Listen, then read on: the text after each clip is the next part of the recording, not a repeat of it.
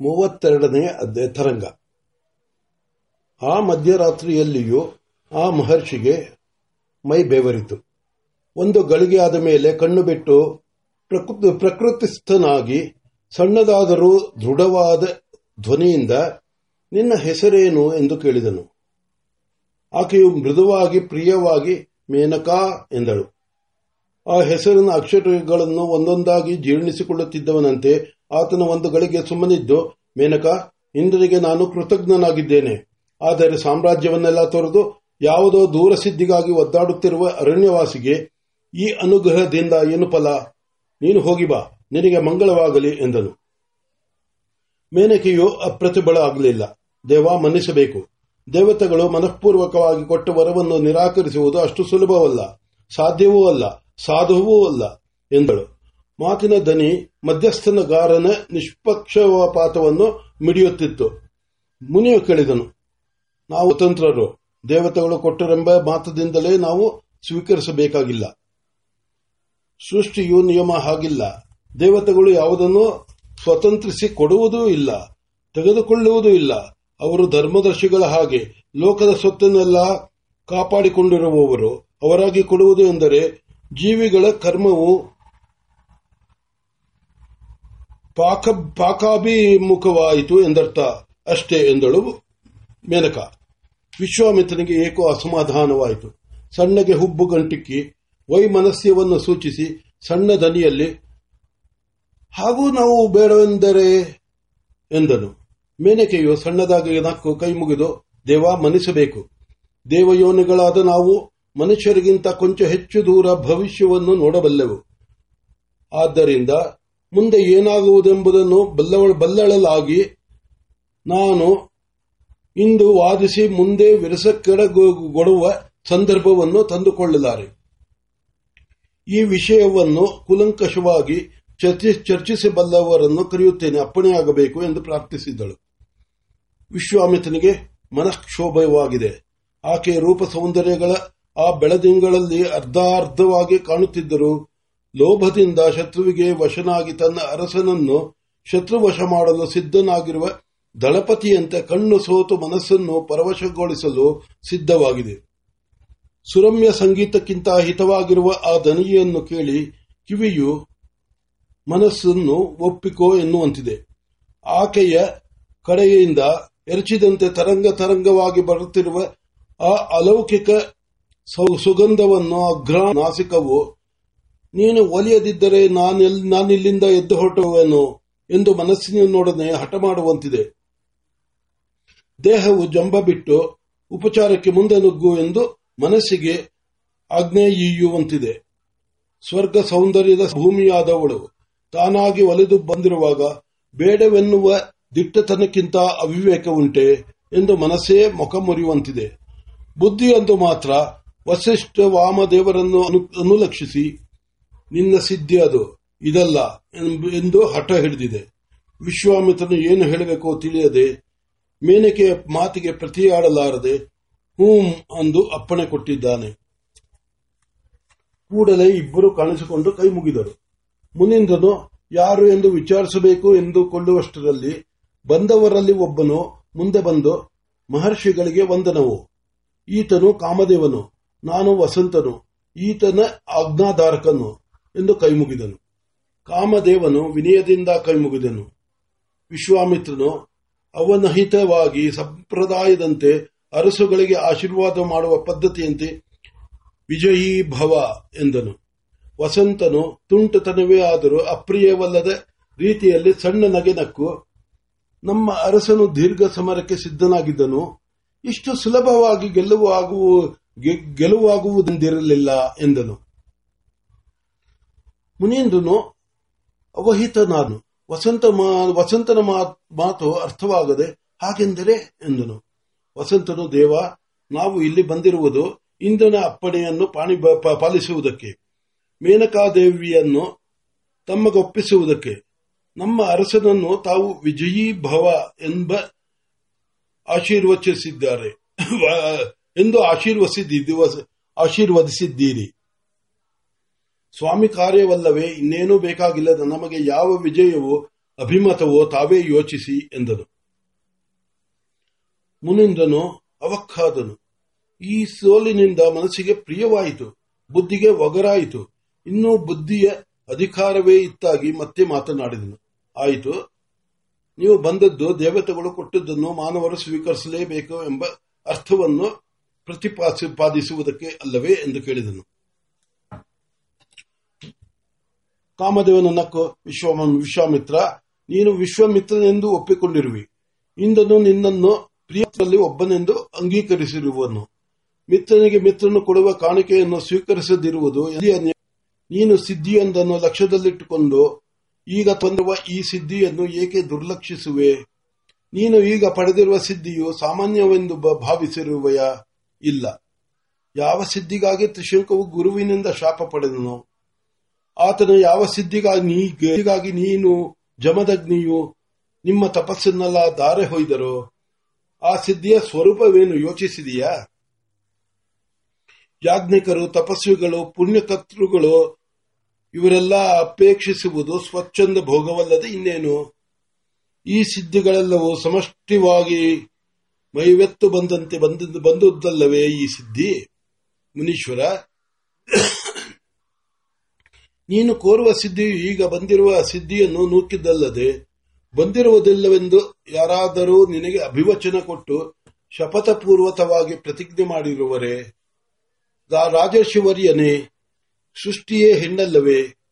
ಸೃಷ್ಟಿಯ ಮಹಾಕಾರಣವಾಗಿ ಸೃಷ್ಟಿ ರೂಪವೇ ತಾನಾಗಿರುವ ಹೆಣ್ಣನ್ನು ಬಿಟ್ಟು ನೀನು ಸಾಧಿಸುವುದು ಏನನ್ನು ಯೋಚಿಸು.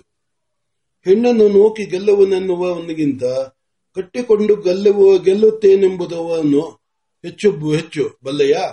ಇನ್ನು ದೇವತೆಗಳ ಮಾತು. ದೇವತೆಗಳು ಎಂದರೆ ಯಾರು ಎಂದುಕೊಂಡಿರುವೆ? ಈ ಪ್ರಪಂಚ ಸೃಷ್ಟಿಯಾದಾಗ ಇನ್ನು ಮುಂದೆ ಇರಬೇಕಾದ ಸ್ಥಿತಿಯ ರಕ್ಷಣೆಗಾಗಿ ಅಧಿಕಾರ ಪಡೆದವರು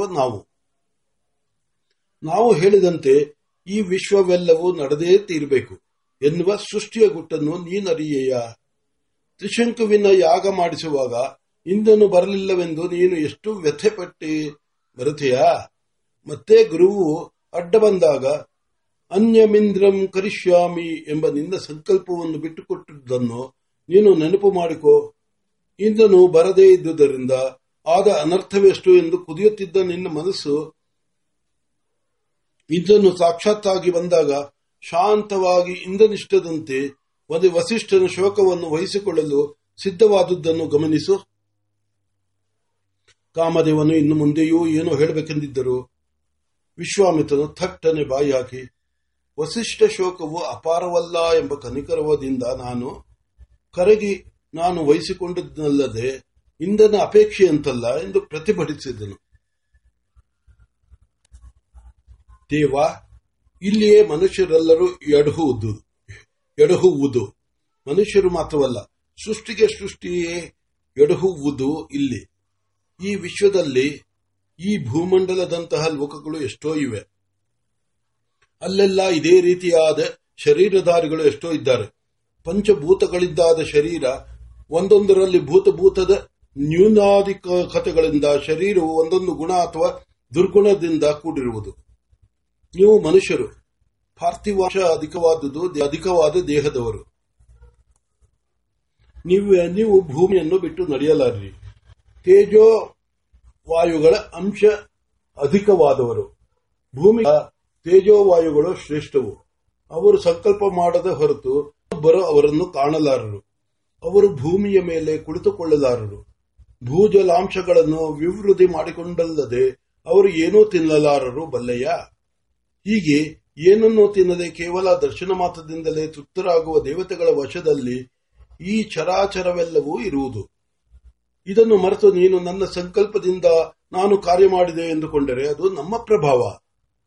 ಇಲ್ಲಿ ಎದುರಿಗಿರುವ ಈ ಚಿಗುರು ಹೂಗಾಳಿ ಸುಳಿದಾಗ ಅಲ್ಲಾಡುವಂತೆ ಈ ಮೇನಕೆಯು ಕಿವಿಯಲ್ಲಿರುವ ಚಳತುಂಬು ಅವಳ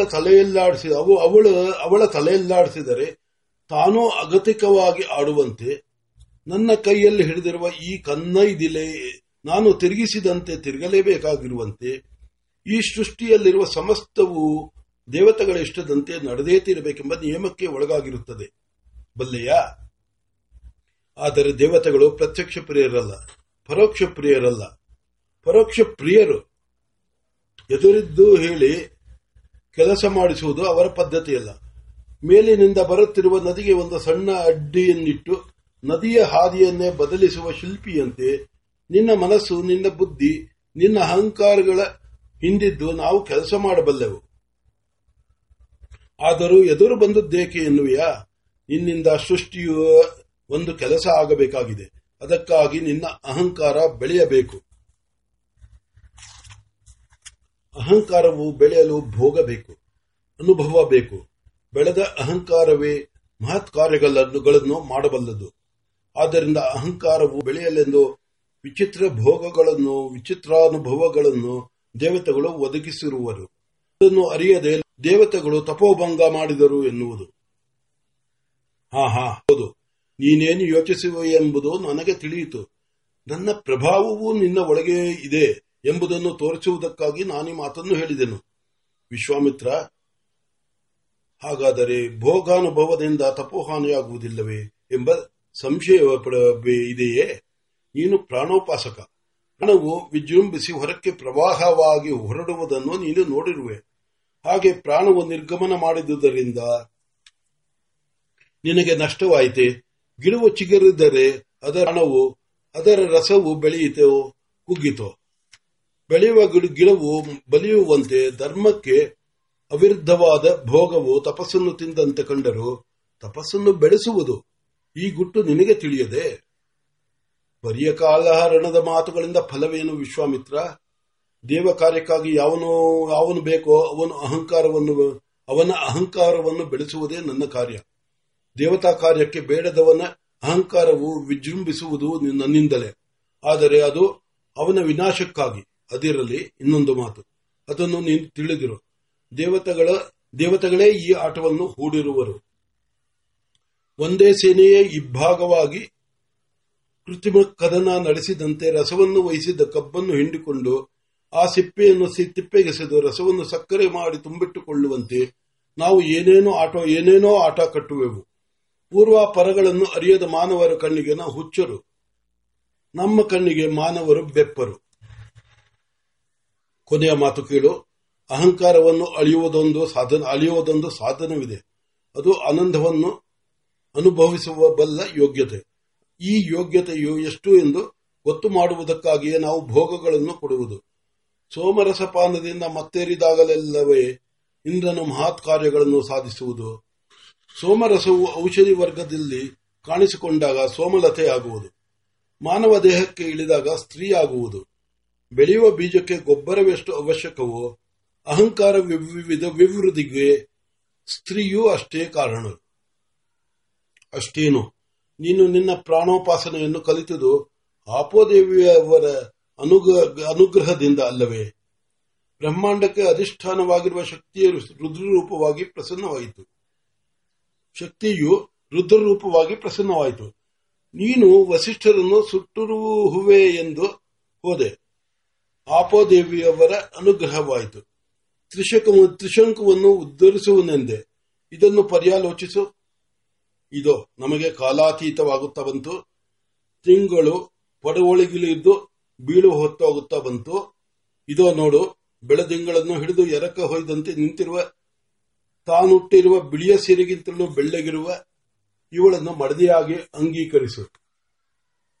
ನಿನ್ನ ಶಾಸ್ತ್ರವಾಸನೆಯು ತೃಪ್ತವಾಗುವಂತೆ ಇದೋ ನಾನು ಪ್ರದಾನ ಮಾಡುವೆನು. ವಸಂತನು ಪುರೋಹಿತನಾಗುವನು. ಈ ದೇವಮಾನವ ಸಂಬಂಧದಿಂದ ಜಗತ್ತು ಎಷ್ಟು ಉಪಕೃತವಾಗುವುದು ಎಂಬುದನ್ನು ನೀನು ಕಾಣುವೆ ಎಂದನು. ವಿಶ್ವಾಮಿತ್ರನು ಮಾತನಾಡಲಿಲ್ಲ, ಅಥವಾ ಮಾತನಾಡುವ ಪ್ರಯತ್ನವನ್ನೂ ಮಾಡಲಿಲ್ಲ. ವಸಂತನು ಪ್ರದಾತೃ ಪ್ರತಿಗ್ರಹಿತೃ ಇಬ್ಬರ ಅನುಜ್ಞೆಯಿಂದ ಮದುವೆಯನ್ನು ನೆರವೇರಿಸಿದನು. ಈಕೆಯಲ್ಲಿ ಸಂತಾನವನ್ನು ಪಡೆಯುವವರೆಗೂ ಇವಳನ್ನು ಪತ್ನಿಯಾಗಿ ಇಟ್ಟುಕೊಂಡಿರು ಎಂದು ಪ್ರದಾತೃವು ದಾನ ಮಾಡಿದನು. ದೇವತಾ ರಹಸ್ಯಗಳು ನನಗೆ ತಿಳಿಯುವುದಕ್ಕೆ ಇವಳು ಸಹಾಯವಾಗಲಿ ಎಂದು ವಿಶ್ವಾಮಿತ್ರನು ಪ್ರತಿಗ್ರಹ ಮಾಡಿದನು. ಅಗ್ನಿಷ್ಠೋಮಾತ್ಮಕವಾದ ಜಗತ್ತಿನಲ್ಲಿ ಅವಿರ್ಧಾನಾತ್ಮಕವಾದ ಯಜ್ಞದಿಂದ ದೇವತೆಗಳು ದೇವತಾನುಗ್ರಹದಿಂದ ದೇಯವಾದ ಹವಿಸ್ಸು ವರ್ಧಿಸುವಂತೆ ನೀವಿಬ್ಬರು ಪರಸ್ಪರ ಸಂಭಾವನೆಯಿಂದ ಸೌಖ್ಯವಂತರಾಗಿ ಎಂದು ಪುರೋಹಿತನು ಆಶೀರ್ವದಿಸಿದನು. ಚತುರ್ದಶಿಯು ಮುಗಿದು ಪೂರ್ಣಿಮೆಗೆ ದಾರಿ ಬಿಟ್ಟು ಕೊಡುತ್ತಿರುವ ಸುವೇಳೆಯಲ್ಲಿ ತಪಸ್ವಿ ಜನರೆಲ್ಲ ನಿತ್ಯ ಕಾರ್ಯಗಳಿಗೆಂದು ಉಪ್ಪಬಡಿಸುವ ಶುಭ ಮುಹೂರ್ತದಲ್ಲಿ ಮರಬಳ್ಳಿಗಳೆಲ್ಲವೂ ಬರುತ್ತಿರುವ ಉಷಾದೇವಿಗೆ ಸಂತೋಷದಿಂದ ಹೊಸ ಹೂವುಗಳು ಅಂಜಲಿಯನ್ನುತ್ತುವ ಮಂಗಳ ಕಾಲದಲ್ಲಿ ಮೇನಕಾ ವಿಶ್ವಾಮಿತ್ರರ ಮದುವೆಯಾಯಿತು.